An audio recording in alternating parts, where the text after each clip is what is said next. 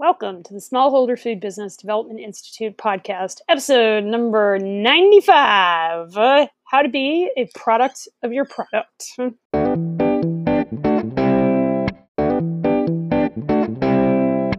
Welcome to the Smallholder Food Development Institute podcast, where we serve up truth so that you can build the profitable, sustainable food business you've always dreamed of. Now here's your host, Dr. Michelle Fanninsteel.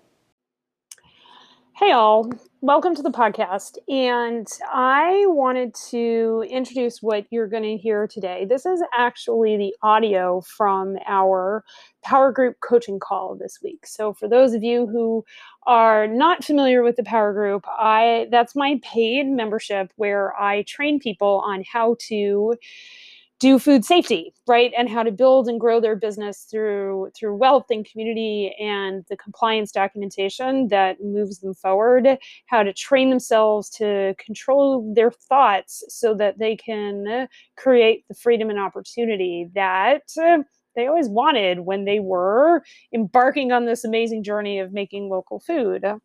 And this week's episode is all about how to be a product of my product. And I talk about this with folks all the time. And you're going to hear about this in the episode. And I wanted to bring it to you because it was especially important to me this week. And you'll hear why in the episode. And it's so important when the going gets rough. And for a lot of us, it's really pretty rough right now. But to remember that if you are focused on your customers, on your clients, on the difference you're making in the world, it really helps to keep you going. And the best way to do that is to make yourself a product of your product, to allow your product to change you, whether the product that you're going after is an SQF audit or a really new and amazing sausage. Like if you think about what your true north is, when I talk about, true north and what your guiding principles are, very often when the going gets rough, you can turn to those and you can really see within yourself how you can let yourself guide you. Okay. There are some, this isn't actually a trigger warning, but I talk about a lot of really intense emotions.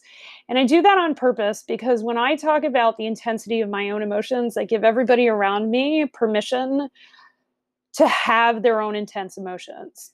Y'all have your intense emotions, and today we just talk about them. And that's a vital part of being a product of your product. So I hope you enjoy this episode. If you are curious about what it is like to work with me, then I urge you to book a blueprint call, and it's going to be a half an hour. Like that'll change your life. And working with me will be 90 days of life-changing work. And there are so many things that we are out there that we are called to do. And I would be so appreciative if you decided to do them with me because we have a ton of fun and it's a super big adventure.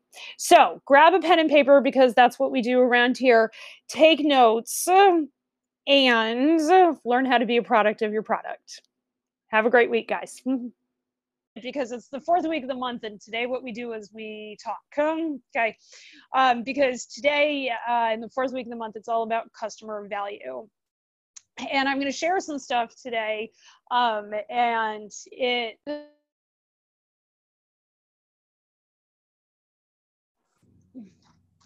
And I'm recording on my phone, and my phone doesn't turn off calls when I'm on Zoom. So if I go dark and you see my thumb on the camera, it's because I have a phone call coming in. That one was spam. So anyway, customer value. So in the fourth week of the month, we always talk about how are we delivering customer value, and I've got a couple of things to share, and some things that we're doing here, and things that I'm looking at, and how I approach my thinking around customer value and your food safety story and your documentation. But the first thing that I want to talk about today is, first of all, I want to invite everybody who's new. We've got a whole slug of new clients, so I so appreciate you being here, and I'm so grateful that you've decided to join us for your journey. This is probably unlike any other food safety journey you're ever going to take, and that's on purpose because that's how we do it here. And it brings me to the point that I want to talk about today. In all of the things that we do, we are given an opportunity as business owners or as people who work for the small businesses that I coach and consult with, right? There are no big old conglomerates here, right? We're all the, same. I mean, some of us are bigger, some of us are smaller. But we're all in a lot of the same spot in our business. That's how these groups work. Like that's who I coach, right? And everybody who I coach, whether you're in QA or in operations or you're the CEO, has a significant amount of responsibility in your business. You have a significant amount of say into how things go. And all of you, to a person, take an incredible amount of personal responsibility for doing the right thing the right way every single time that you do it. And that level of commitment is just who signs up with me, right? If you're not into that level of commitment, you're just not my client, because people who aren't into that level of commitment run away, and that's totally fine. And it's totally fine about your business too, by the way. Like your employees who are not up to that level of commitment, it's okay if they go serve somebody else, right? But the way that I talk about this is about being a product of your product. Okay. Most of you all have amazing, if not all of you really, have amazing food, okay? And as I say, your product is always, your minimum viable product is not just the food, right? It's the food, this visual, it's the food wrapped in an envelope of government regulations, wrapped in an envelope of market expectations. And when you are a product of your product, it means that when you are approaching your government regulators and your government regulations and your market entities and your marketing and your customers and things like that, that you are a product of your product. If you are somebody whose business is out there bringing a new conversation about local food, about your historic family recipe, about regenerative agriculture, about the possibility of local fisheries, about how to have a different conversation in cannabis, like all of the things that my clients do, that you all do, right? You have an opportunity every single day and with every single piece of paper to be a product of your product. And what does that mean? Well, I'm going to center myself here in the call for a moment, because I think one of the things that I can do for you all best is, when the going gets rough, be an example of leading from what is possible. Okay. And I'm not going to lie, the going is rough right now for me and for my family. Okay. A lot of the rough is something that I have chosen, and I am fully on board with that.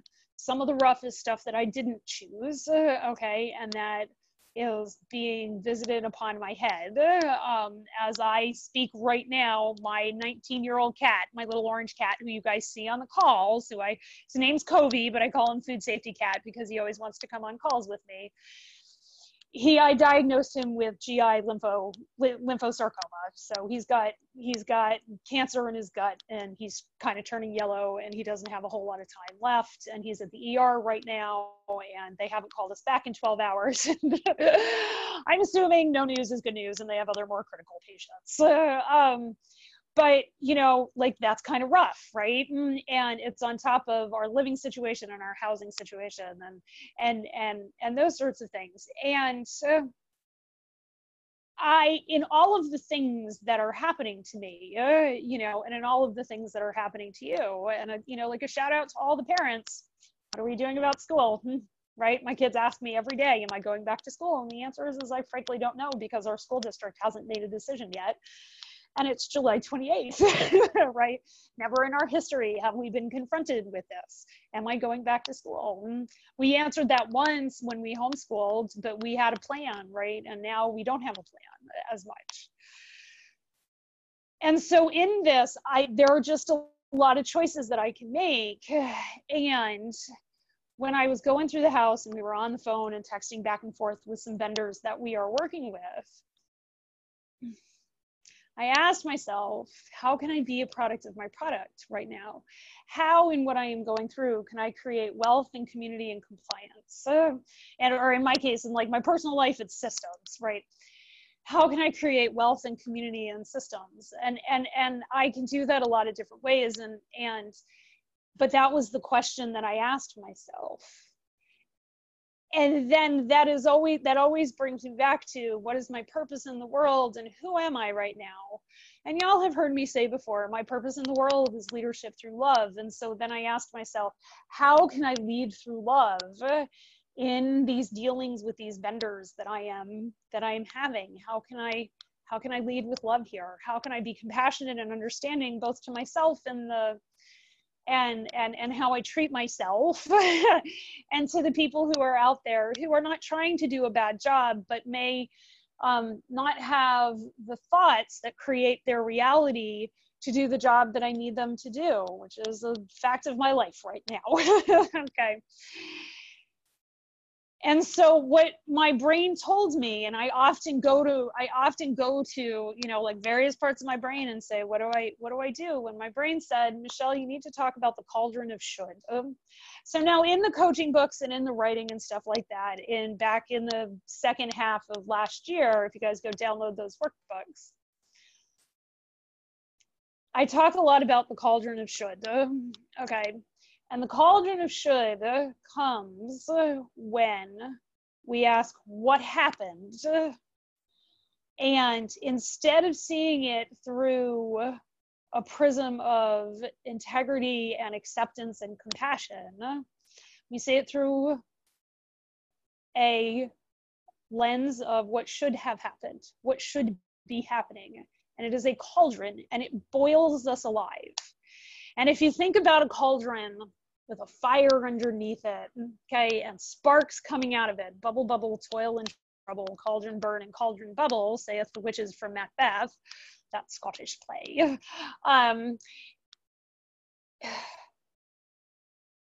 When that cauldron is bubbling and boiling over, it's all the blame and all the embarrassment and all the shame and the anger that you feel when you think about what should be happening.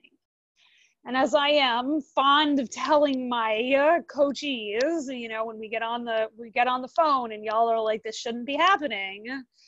How do I know it should be happening? How do I know what I'm going through with these folks, what I'm going through with my cat?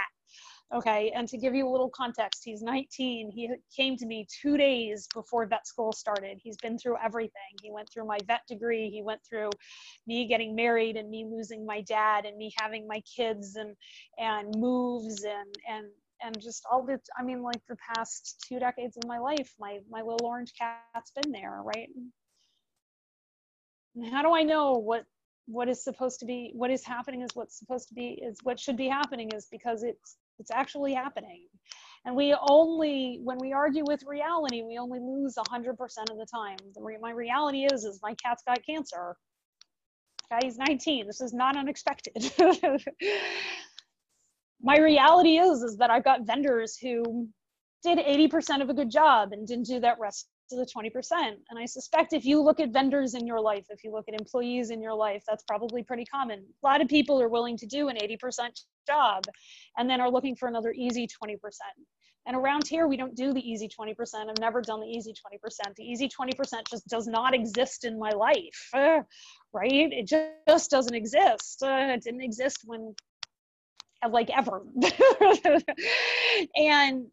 But what that means is when other people don't do the easy 20% or the hard 20% after doing kind of the easier 80%,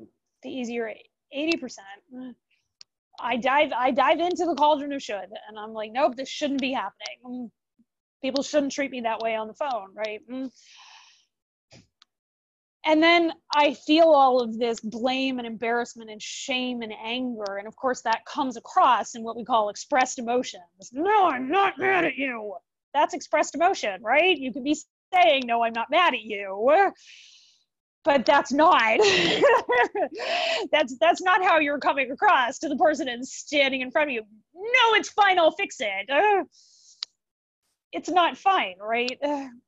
But leadership through love and the light and the vision that I am in the world says, before I open my mouth, I drop into that place in me that never changes, where I am those things, no matter what is going on around me, right? And I can breathe in, like I can take a breath all the way down to my belly, as opposed to my breath stopping at about the line of my necklace, right? And I can remember who I'm here to serve and how I can be a product of my client, of my product, even if I'm the only client, right? You can always choose to be a product of your product and let your product change you, even if you're the only client, if you're the only customer. Because what happens is if you make that choice, you won't be your only customer, because people are naturally attracted to the people who know that they're a product of their product, providing their product is not a scam, right? Which none of your all's product is. Mine's not a scam. It's all good here, right? And so that gives you a choice. First, you have to actually recognize that you're in the cauldron of should, all right? And that in itself will like give you enough distance, okay, to recognize that you've got a choice, that you are not, and this is another thing, that you are not that blame and embarrassment and shame and anger when something goes wrong, when your employees screw up, or when a piece of equipment fails and you've got to throw out hours and years and thousands of dollars of hard work, animals' lives of hard work, right? You can recognize that that isn't you. That's a reaction that your brain is having, because that's what brains do, trying to make sense of the world around what should be happening, right? And then you're given choices. You can either lead from your future self, the person that you are becoming and will be in the future, okay? Or you can lead from the person that you are right now and the person who you have been in the past. To lead with your future self, you got to choose. It's a choice to lead with your future self. Leading with your current self is a reaction, okay? Something goes wrong, a cooler goes down, a vendor doesn't deliver, a big client cancels, a big customer order goes poof, okay? You got to go through a recall. You can either be in reaction, or you can choose, to choose to lead with your future self. But to lead with your future self and to make that choice is to understand that you have to believe with no evidence a whole lot of things. You got to believe with no evidence that this is the exact right thing for you to be going through. You got to believe with no evidence, when it is all going wrong, that everything that is happening is supposed to be what's happening. It doesn't decrease the intensity of the emotion. It doesn't. I'm angry, guys. I'm pretty angry at those vendors. I'm angry at how they treated me and my vision and my possibility and the things around me. I'm angry at it. But that anger isn't me. And I don't have to be angry and suffer with that anger. I don't have to be embarrassed about my leadership and say I should have leaded better, because that's a lot of what happens when things go wrong, especially with vendors or employees. A lot of us who've adopted leadership are like, nope, I should have led better than I did.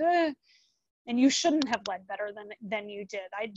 Like, if you give yourself the grace of having done everything to the best of your ability, it also allows you to give other people grace for having done to the best of their ability. So it doesn't decrease the intensity of emotion, but it really does decrease the suffering, okay? And wouldn't it be nice if we all suffered a little bit less? And if you could decide to believe with no evidence, still experience that intensity of emotion, and suffer less. And that's the choice I'm presenting to you today as you embark on your SQF audits, as you embark on your HACCP plans and preventive control plans and getting your businesses going or growing and scaling your businesses and serving the people that you were meant to serve.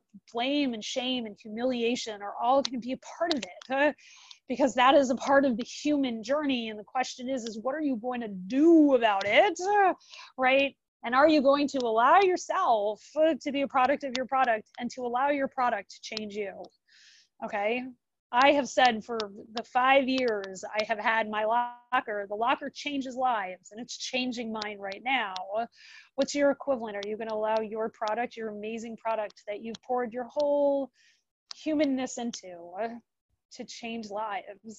Because it deserves to change lives. And my life has been changed because of the amazingness of your products, right? And the people that you are meant to serve, their lives can be changed as well. And so what that brings me to is our standard operating procedures. And you're like, wait a minute, whoa, Dr. P, you were talking about changing lives, and now you're talking about standard operating procedures. But here's the deal. Are your SOPs, all those SOPs that y'all have downloaded from me, are they a product of your product? Are you allowing them to be a product of my product? Which is okay. I always say, if you don't believe you can do this, borrow my belief in you, because I know every single person who's in this power group, okay? Every single one of you can be a product of your product and can make those SOPs your own. And one of the best ways to get your mind around how you're going to do that is to decide that every piece of paper that you interact with in your food safety tells your food safety story, okay? And tells the story of how you are creating massive value in the world, how you are creating community, and how you are in compliance. And that literally every single piece of paper, right? I don't have any SOPs in front of me, but I sure got a lot of paper because my kids draw on them. But every single piece of paper, when it's signed in, when it's written well, when it's got a purpose and a scope, and what happens when things go wrong, delivers massive, overwhelming value to your community, to your internal customers, the poor folks who actually have to read this stuff, to your auditors who have to try and decipher what the heck you are saying, all right? And are you doing what you said you would do? What if every single solitary sheet, what if you made the job, the results of every piece of paper that you signed in, every SOP that you signed in, to deliver massive customer value and to literally be worth thousands of dollars? Y'all pay thousands of dollars to work with me. What if every SOP paid you back for that thousands of dollars? And then you in turn used those processes to go out and make more thousands and thousands of dollars to create that wealth that we're always talking about, right? And so if you look at your receiving, refrigeration, and storage SOP, what I want you to ask yourself this week is, how do I have the opportunity to serve my customers at the highest level and create thousands of dollars of value through this SOP? There are lots of different ways. There are lots of different ways. You create lots and lots of value when you drive waste out of your receiving, refrigeration, and storage SOPs. Okay, if you are storing stuff you know you are never going to sell, get rid of it. Get rid of it. Even if you have to throw it in the garbage, just get rid of it, guys. It's fine. It is literally garbage sitting there. Okay, you know, you could do the whole Marie Kondo thing. You can 5S your facility, or you could just decide that the stuff you're not selling is sucking value out of your business.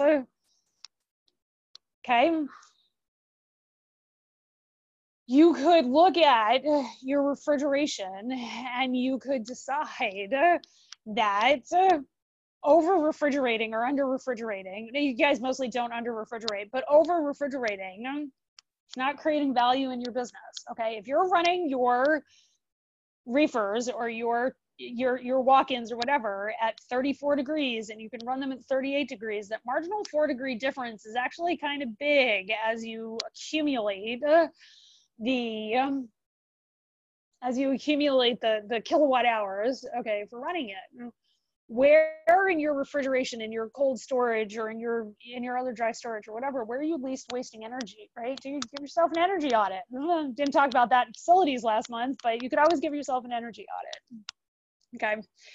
But approaching things from that perspective of, how is this SOP delivering massive value? How am I creating myself as a product of my product in this SOP? Will then always deliver massive value, because y'all know how to create value in your SOPs and in your asset plans. You know how to create value, right? And maybe the language needs to be more clear. Okay, the language needs to be more clear. You know how you make the language more clear? You go to somebody who actually uses that document and say, did you understand this? Was I clear here? Could this be worded better? And then you write down what they say. Very often when we're writing SOPs or doing work instructions or whatever, a lot of us have a lot of education or have done a lot of reading, and we love long Latinate words. Okay, I'm as guilty as they come. I paid a lot of money for a lot of long Latinate words. Okay, a lot of money for those words, and but they are often not useful. They are often not useful, right? And last year we did a project where my intern, who now works for me and is amazing, how she ran a lot of our SOPs through a reading comprehension. And they were not quite as comprehensible as I wanted them to be. So we did a lot of rewriting and that sort of thing. And that was amazing, right? And it makes them even more useful, because I've decided that HACCP plans and SOPs deliver amazing customer value out in the world. And I built a whole business on it, and you can build a whole business on it as well. Okay, so that's what I got for you from, I feel like I'm stepping off a soapbox or stepping back from the pulpit. A little bit preachy today. So I will see. Okay, I'm going to try and take questions if you guys have questions. If I hang up on you, I'm super sorry. You can always email me your questions. And so you can put stuff in the Q&A. You can put stuff in the chat, and I'm sure I can see it. Okay, and if you do have a question and you want to come on, I think you can raise your hand, and I can call on you. So there we go.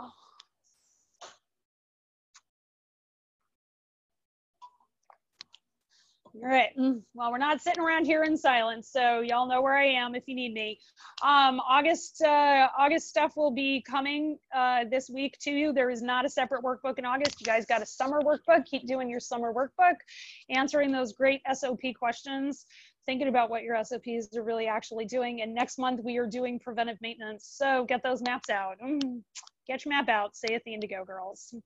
All right, you guys are all completely amazing, wonderful people. I am so grateful that you are in my life. I really, really am. I appreciate the trust that you have put in me with your business. And I am so glad we were on this journey together. Have a week full of awesome guys, and I will see you in August. Bye, guys.